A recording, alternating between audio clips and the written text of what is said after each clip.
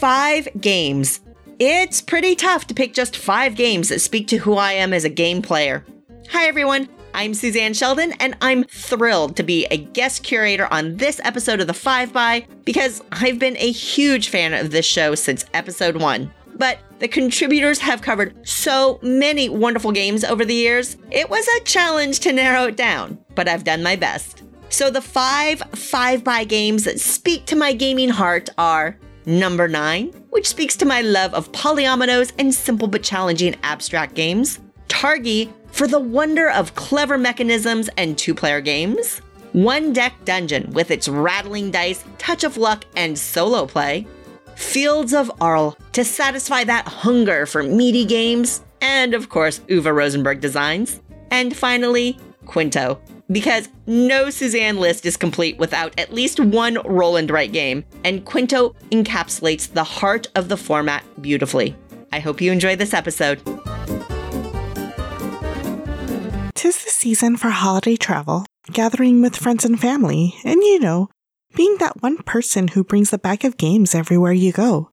My game bag usually consists of new party games that came out in the past year, ones that do well with large groups and are easy to jump into, as well as puzzly, smaller games that travel easily. One such game I often travel with is number 9, which was previously covered by Catherine in episode 17. Number 9, released in 2017 by Abacus Spiel and Z-Man Games, is designed by Peter Wickman. In this game, you're stacking cardboard numbers on top of each other to score them at the end of the game. Each number is multiplied by which level it's sitting on. What sounds deceptively easy can sometimes be an excruciating 20-minute brain burner, and I mean that in the best possible way. Number 9 has few rules. The game comes with a deck of cards, which contains the numbers 0 to 9 twice. There are large cardboard bits, again the numbers 0 to 9, and each player gets 2 of each number. The cardboard numbers are geometrically shaped, with gridded lines on it to make it easy to ensure your numbers are lining up correctly. Because this matters as you start building up, the deck is shuffled and one card is flipped over. You can place this new number side by side next to another one, like puzzle pieces fitting together. If you decide to level up and place this new number on a high level, that number must be sitting on at least 2 numbers and not have any gaps underneath it. This makes it tricky to place numbers on top of numbers with loops on them. Numbers such as 0s, 6s, 8s, and 9s, and you can't place the same number on top of itself. Gameplay continues until the entire deck runs out, and everyone has placed their 0 to 9 twice. But as you start building out your number tableau, you'll quickly learn that some numbers fit well together, but that most do not, and you'll have to make tough choices of when to start building up, and whether that perfect number you're waiting for will come up in the deck sooner than later so that you can maximize its scoring. And while scoring can be a little complicated, what I tell people is to keep their numbers together based on its level, and multiply the points that way. The level touching the table is the 0 level, so all those numbers don't score any points. If your 5s and 9s are on the next level, then each number scores itself. If you manage to get, for example, 2s and 8s onto that next level, then each 2 is worth 4 points, and each 8 is worth 16 points. The bottom level is mostly for creating a solid base for which you can place higher value numbers on top of, should the cards come out in your favor. I particularly love the spatial aspect of this game, even though I'm horrible at it. And it's neat to see that even though we're all working with the same exact deck and order of numbers, how everyone's path will diverge with their number placement. There's no interaction among the players in number 9, just a good 20 minutes of everyone staring intently at their beautiful creation or their numerical disaster. Another bonus for number 9 is that it's super portable.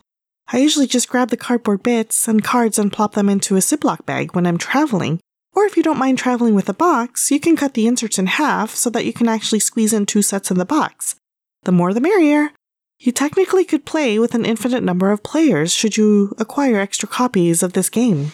Number 9 is a fun, quick, short, puzzly game that's easy to teach and equally simple for folks to jump into, and a game that most folks would love to play immediately again so that they can right the wrongs from the first game, because there's going to be a lot of wrongs.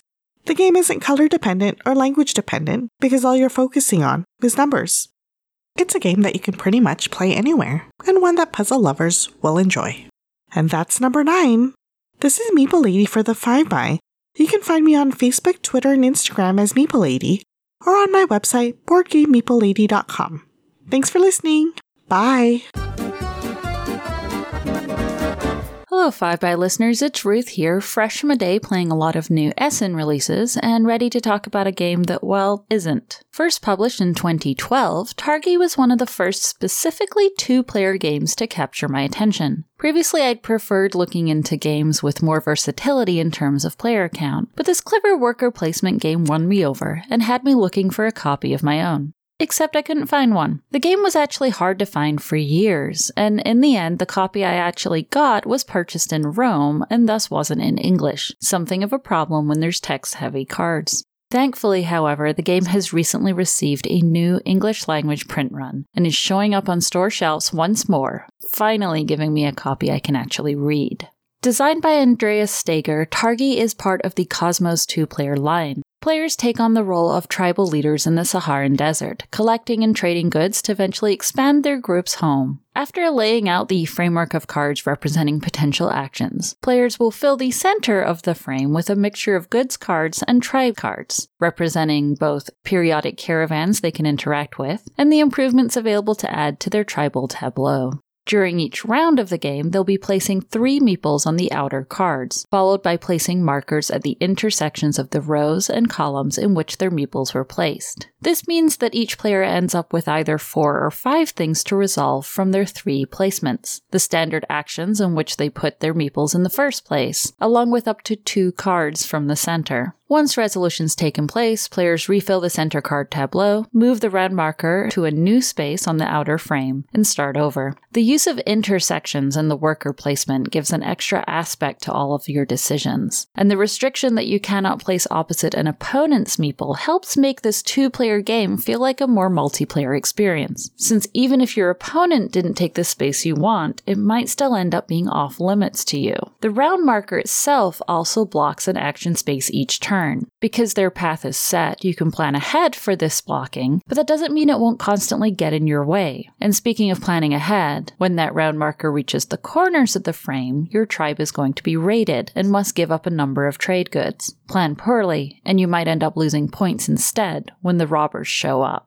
Throughout a game of Targi, players can convert goods into points at the silversmith, but the vast majority of their points will come at the end of the game from their displayed tribe cards. Each card has a cost that must be played to display it, and will provide endgame points, along with potentially more endgame scoring depending on what they've collected, or a special ability that lasts the rest of the game. These abilities include things like discounts on certain types of cards, or even the ability to mitigate those raids. Each tribe card also belongs to one of 5 categories, which is represented by the art on their left-hand side. They represent things like wells and camps and so on, things you want in your tribal home. The displayed cards are placed in up to 3 rows of 4 symbols that have to be filled left to right, and you can get extra points at the end of the game if you have a row where all the symbols match, or where all 4 types are different. This adds an extra layer to choosing your cards. If the ability is good, but that camp symbol that's on it is going to mess up your bonus, well, you're going to have to make a tough decision. And since you can only hold a single card in your hand for later, and you'd have to use an action to either discard or play it, well, you'd better be sure that at least most of the time you can pay for everything you've placed your markers on.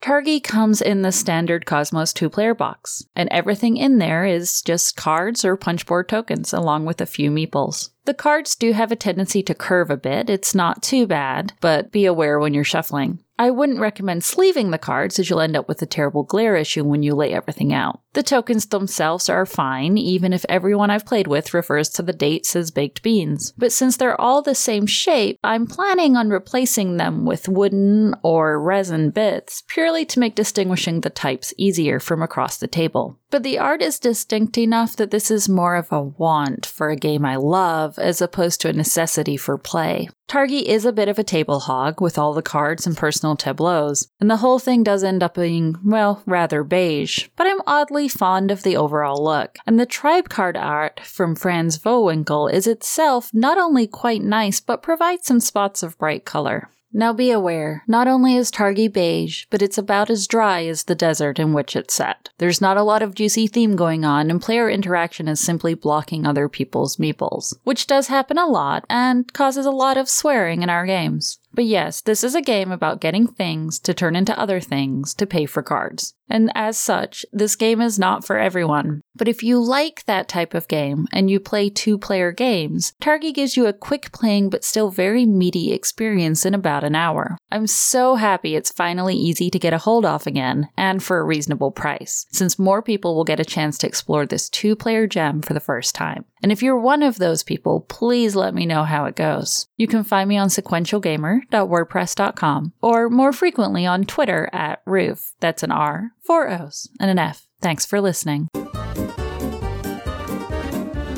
I initially heard of One Deck Dungeon during the kerfluffle over their first Kickstarter, as a group of dead-enders complained that the all-female and inclusive character deck was pushing the social justice warrior agenda too far. And if there's one thing guaranteed to pique my interest, it's pushing the social justice warrior agenda. So I backed the game on the spot. The play looked interesting, but the fantastic art by Will Pitzer really sealed the deal. And then, shortly after receiving my copy, I heard Asmodee Games was kickstarting a sequel with an updated rulebook. Well, I backed that too, despite not playing the first game. Knowing that an updated rulebook and a playmat was coming was enough for me to wait, and I'm glad I did. In One Deck Dungeon Forest of Shadows, you are dungeon diving either solo or with a friend. Each player chooses their character class: Alchemist, Hunter, Druid, Slayer, Warden, or Kaliana, and then picks the appropriate side for 1 or 2 players. Each character is slightly different in what dice they can roll for encounters. It's a minor difference, but can really affect how well you do in certain dungeons or against certain encounters. For a more basic D&D style understanding, these are your stats. But in addition to different stats, each character has a feat that they can perform at the start of each encounter and a skill that they can use. These are what really sets the characters apart, as their abilities are used pretty much every turn. To proceed with the game, you choose the dungeon you wish to explore. Dungeons are rated easy, medium, and hard. You literally have one deck of cards that is the dungeon you are exploring. You lay out 4 doors and then flip the doors one at a time and either deal with the encounter or run away. Exploring and opening doors costs time, which is handled through flipping cards from the draw deck into the discard. So even though you'll eventually learn most every card in the deck, you'll never know which ones you'll face, as many are discarded as time. If you choose to face an encounter, then you roll the dice your character has symbols for and use them to fill the boxes both on the dungeon levels and for the encounter. It honestly took me a little to understand the system, but once I got it, I thought it was pretty brilliant in how straightforward it is. It is very easy to see what encounters you stand a chance at surviving and which you should run away from. There's no penalty for running away other than you have wasted 2 time, and I suppose eventually you could lock up your whole dungeon with encounters that you can't handle, as you can never have more than 4 cards in front of you at any time. But strategically, it's sometimes a wise choice to put off an encounter until later. If you choose to face an encounter, then you roll the dice and use your abilities and available potions to manipulate them to best fill all the boxes. If you can't fill them all in, that's okay. You'll just have some penalties like extra time spent, poison, or wounds. Assuming you don't meet or exceed your allowed wound total, you always win every encounter on the very first round. Often I'll go into an encounter knowing I won't fill all the boxes if I think the reward is worth it. If you survive, you take the encounter card and use it to improve your character by increasing the number of dice they can roll, giving them a new skill, a new potion, or using the points for experience to work on reaching the next level. Leveling is useful as it gives you the option to have additional items and skills, but I rarely level up before I've maxed out my items and skills from my current level. Once you reach the end of the deck, you descend to the next level of the dungeon. To make the next level more difficult, on each encounter you will not only have to fill in the boxes for the dungeon level you are currently on, but for each previous level as well. You should really level up your character at least 1 level before descending to the next dungeon. At least, that's my goal. If you have survived the 3rd level, you now face the big boss monster of this dungeon, who is conveniently on the back of the dungeon level card. The boss fight is the only fight that takes multiple rounds, but the combat is mostly the same. If you win, you have successfully completed the dungeon. If not, well, you get to try that dungeon again. But either way, you get the points you've earned and you can apply them to a campaign mode to unlock new abilities for that character. I played a campaign with 2 characters, and to do you have to enjoy the grind, as without a through story it can get a little repetitive. But you'll need to do it to get enough abilities to really stand a chance at the harder dungeons. So, I played One Deck Dungeon at 2-player with my 6-year-old son, and he has really enjoyed it. I feel the game is a bit easier 2-player because between the characters you can reach a better balance of available dice to roll, and 2 characters get more items and skills between them than 1 character does. Though it does also take more cards out of the deck, so subsequent dungeon levels are reached faster. There is an option for 4-player if you own 2 decks, but without an easy way to split the decks again, I don't think I would personally try this. Having gotten the hang of 1-deck dungeon Forest of Shadows, I've gone back and played the basic 1-deck dungeon, and while I enjoy it, I think Forest of Shadows is a little bit better, but maybe that's just in my head, as that's the first one I played. Either way, I'm certainly glad that I took a chance on this game. I may be a Eurogamer, but I've always liked the idea of a quick and fun dungeon dive without all the overhead of something like Pathfinder Adventure card game, which I also like, but I'm much more likely to break out 1-deck dungeon for a quick solo game. Anyway, that's 1-deck dungeon Forest of Shadows, a game I like so much I'm going to give away a copy to a lucky listener. All you have to do is tweet at 5bygames or reply to the episode post on Facebook. Tell me what your favorite character class is from either the original 1-deck dungeon or from Forest of Shadows, and I'll pick one entry at random and mail a copy of 1-deck dungeon Forest of Shadows with a playmat to the winner, wherever they live in the world. Good luck, and 1 entry per person, please. If you'd like to discuss 1-deck dungeon further, you're more than welcome to reach me on Twitter at MikeGrizzly. My extended family has a cottage on a lake built in the 1920s by my great-grandfather. It is steeped in nostalgia from playing board games at the dining room table with my third cousins to helping my dad rebuild the front deck where my job was to stand on each board and think heavy thoughts. Every stone and root in the path down to the lake I remember, and hours spent on the dock and diving into the lake to play in the water with my sister are possibly the favorite memories of my life. If I created a board game about my cottage, it would probably be a similar experience to what creating Fields of Alls means to game designer Uwe Rosenberg. Fields of Alls is steeped in the history of the Rosenberg family, and in this game you will get a taste of what life in East Frisia meant for the people living there. Uwe Rosenberg is arguably the single most important designer in my gaming life. He has created many, many fantastic games. Uwe is the master of the farming game genre, and Fields of Alls is a lovely, unique addition to the genre. In Fields of Alls, similar to Agricola, the goal is to build the most successful farm. You will get points for many of the things you build, animals you breed, and resources you collect. You have 4 members of your family that will take an action in each summer and winter season.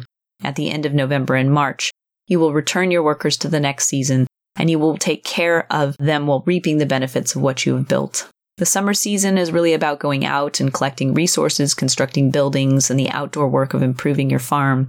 At the end of the season, you harvest your crops, have all the peat dried and put away to warm you over the winter, and you can't forget to feed your people.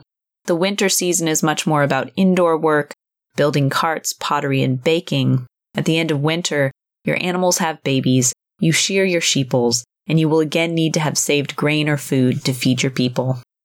There are a massive number of worker placement spaces for your family to go to work. Some are only available in the summer, and others are only available in the winter. Each action that you take is a specific and thematic slice of East Frisian life. I love taking my old horse down to cut peat from the bog, but I bristle at butchering my farm animals for their tanned hides. Many of the worker placement spaces rely on a skill level to determine your success at a specific placement location. At the beginning of the game, you start with little skill, and this will impact many of the options you take. You can place a worker at the workshop to increase your skill and improve actions, which costs resources to upgrade. But ignore that option at your peril, as many of your other actions rely on skill level to perform efficiently. Each player gets a lighthouse, representing start player for a specific season. Each round, one player can take one action in the opposite season. If in winter, they can take a summer action, for instance. The consequence of this is that they give up first player in that opposite season. So if you're first player in winter, you can take that summer action without consequence. But if you are the summer start player and you take a summer action in winter, you give up your first place marker and get the winter lighthouse token. This creates opportunities for a change in turn order that is unique and interesting at 2 players. Your farm starts mostly as untouched peat bog and water. The dike system in place doesn't give you a lot of room to farm. You have no carts or boats of any kind. As the game progresses, you will push those dikes out and harvest peat from your bogs, opening up more space to raise animals, build vehicles, grow crops, or construct buildings. There's a giant pile of buildings to build that provide victory points, one-time special abilities, and some ongoing benefits, but have costs relative to their benefits requiring specialization in the myriad options available. Your family has a barn which you can fill with a variety of vehicles, plows, peat boats, and carts of all sizes. A big part of your engine is using these carts to visit neighboring towns, selling goods at market for food, and sending resources to get processed and upgraded. The expansion to Fields of Alls, Tea and Trade, adds a third player, the tea resource, and 2 types of boats which can be used for fishing or trade. As a person who loves tea, even growing tea plants in the yard to harvest each spring, I adore the additions that this expansion brings. At the end of the game, you will fill out a point sheet that will add up and compare all you have done. For us, the score doesn't matter because what you built and the story it tells is the important lesson in Fields of Alls. Uva has created a masterpiece for 2 players, a game that really resonates with my husband Sam and I, as the majority of our plays are with 2. Gaming with a significant other is a particular passion for me. I enjoy communicating with others who game the same way on BGG, using the A Couple of Gamers Guild. If you play games with your significant other, join and let us know what your favorite game to play with just 2 is. Until next time, you can find me at Kybrarian on Twitter or Cat Library on BGG. May all your gaming bring you joy. Hi, I'm Mason Weaver. Let's talk about Quinto. Hobby gaming sometimes seems like an endless miasma of, which edition is this? And, no, the French version has different rules. And, yeah, but that's actually a reworked version of a Kinesia card game from '97 but with a different bidding system. There are lots of games with similar titles, games that are sequels or reissues with indistinct titles, games with the exact same titles that have nothing to do with each other, games with the same titles save for the newer game's addition of an exclamation mark, and games with purposefully unique spellings of titles in a publisher's attempt to disambiguate and distinguish, which mostly results in more confusion and makes them difficult to Google. Quinto, Quinto, published by Nuremberger Spielkarten Verlag in 2015, is a tight little roll and write game, not to be confused with any of the 3 other games called Quinto, Quinto. One of those is forgettable and probably junk, one is a forgotten 90s Sid Saxon card game with publisher-butchered rules, and one is the magnificent 1964 3M bookshelf title that's basically just math Scrabble. Highly recommend that one of my favorite 3M games. Roll and write games, and I prefer the term pencil games, have hotted up in the last 3 years to the degree that I'm largely bored by the announcement of new ones, especially very complex ones. I think that speaks to a larger personal problem I have. The more someone tells me I should like something, the more I want to hate it. Probably correlated to my low-level oppositional defiance, but, who knows. I do still love a clean and simple pencil game that gives me choices but doesn't ask me to remember a complex rule set or scoring system. Quicks, available pretty much everywhere, is a great example of this kind of direct and easily teachable pencil game. Quinto borrows some ideas from Quicks, they are both from the same publisher, but for us Quinto does it better, so let's get into why. Quinto is 3 dice and a piece of paper. You're rolling the dice and choosing to put the summed rolls in one of 3 rows, red, yellow, or blue. If you roll the red and blue dice together, you can put the sum in a spot on the red or blue lines. If you roll all 3, you can put the sum on any lines. Numbers have to run ascending left to right, and the game is over when you fill 2 lines. You won't. Or crap out by not being able to place 4 of your rolls. This is how the game is going to end. There's not a lot of emergence in Quinto, and for once I think that's actually a good thing. Everyone has the same information and most of the same opportunities. On your turn, you must write down the sum of your rolls. On everyone else's turn, you have the choice to write down their roll. Now, in a roundabout way, especially for a dice game, it's almost perfect information. You're free to look at other people's score sheets, though we choose not to, and all players have access to every roll provided they've made good choices and have space available on their sheets. I do think there's a slight learning curve to Quinto. You have to choose every turn which combination of dice to roll, and those early rolls are often critical in setting up and spacing out your scoring opportunities. At the end of the game, you get points for each number you filled in, and extra points if you filled the line completely. You also score for key columns completed in addition to the rows. There are a couple of different paths to points in Quinto, and players who excel at order and planning should do fairly well. I like that Quinto is a dice rolling game that's not particularly exciting. Now, it's fun and challenging and easy to pick up and play, but it doesn't really require a ton of emotional energy. It's often our go-to game when we just can't think of anything else to play. Because it's quick and very rules-light and still actively engages your mind, we found it to be a great stress reliever. In Quinto, Bernard Locke and Uwe Rapp have designed a game that seems so simple that it feels like it's not designed, which for me is usually a sign of a good game. I've played a lot, and I mean a lot, of amateur-designed pencil games, and far too often they're filled with extensive dice mitigation options. Quinto is short enough that I don't want reroll or +1 options to use. I've not kept many of the more complex pencil games we've tried, partially because they often overstay their welcome, have too many extra components, or just pack so much into a small sheet that it ruins everything I like about the genre. I really thought I wanted medium-weight Euro-style pencil games, but apparently I was wrong. I'm sure other people love them, but they've all just left me largely indifferent. Quinto shines in a space that lets me use my higher functions for choice and light strategy instead of just trying to remember a bunch of rules. Quinto has recently become available in the US from Pandasaurus and is widely sold for between $10 and $15. It comes in a little box, and the sheets aren't very large, so we mostly play with laminated copies of the custom-made score sheets posted on BoardGameGeek. You could, of course, just laminate the sheets that come in it, but I prefer printing on cardstock before laminating, as it tends to wrinkle less and hold up a little longer. So, who should play Quinto? People who like quicks, people who like Sudoku, which I suppose are both just people who like putting numbers in order, and people who like casual games to share with coworkers in the break room, family at the holidays, and strangers in places that Twilight Imperium or Age of Steam just won't fit. I give Quinto 3 out of 3 primary colored dice that might be a slight problem in low light for our color vision impaired listeners that I forgot to mention until just now, but that I think are probably okay in most normal lighting situations. I'm Mason Weaver. You can find me on Twitter and occasionally Instagram at DiscountCompost. Thanks for listening to The 5by. Follow us on Twitter at 5bygames, like us on Facebook at facebook.com/5bygames, join our BGG Guild, number 2810. Listen to us on iTunes, Stitcher, or Google Play, or check out our website, 5bygames.com. If you like what you hear on The 5by and want to support our work, visit patreon.com/5bygames. Thank you. The 5by is part of the Inside Voices Network. Find more of our great content, like Great Way Games, at InsideVoicesNetwork.com.